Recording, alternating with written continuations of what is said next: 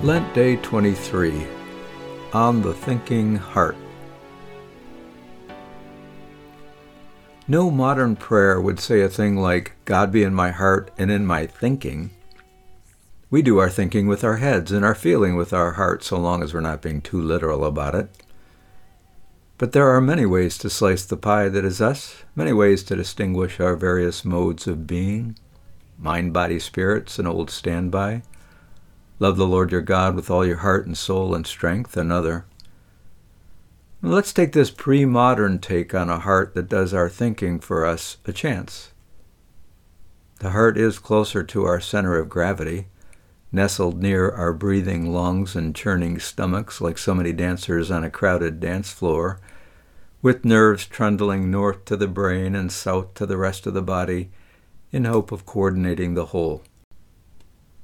In the human embryo, the heart and brain arise from an original set of undifferentiated cells, migrating to their respective locations. The Eastern Orthodox, guarding a tradition that goes back to the desert fathers and mothers praying in northern Africa, gave us the Jesus prayer. Lord Jesus Christ, Son of the living God, have mercy on me, a sinner, repeated over and over. This meditative practice is thought to induce an experience described by the phrase, descending with the mind into the heart. The prayer of the Jesus prayer would, by means of the prayer, calm their clamoring thoughts, and with a little patience, sense a downward slide of their center of awareness from the head and gradually into the heart. And by heart here, they mean the beating center located in the chest. Once there, a kind of prayerful thinking would take place, perhaps more visual or affective than word-based thinking, a thinking associated with a different kind of fruitfulness than ordinary cognition.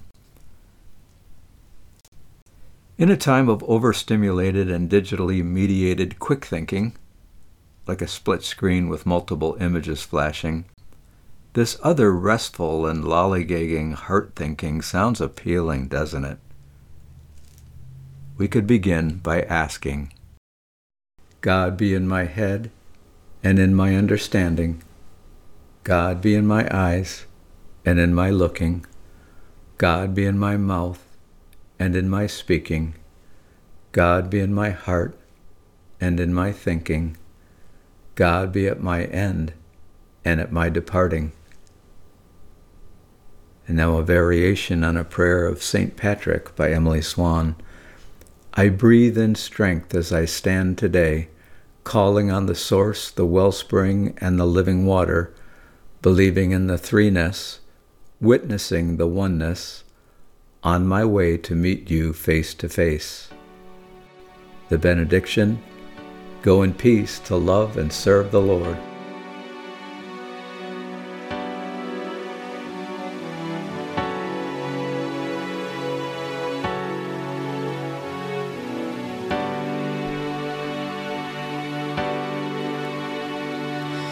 All this pain, I beg you take.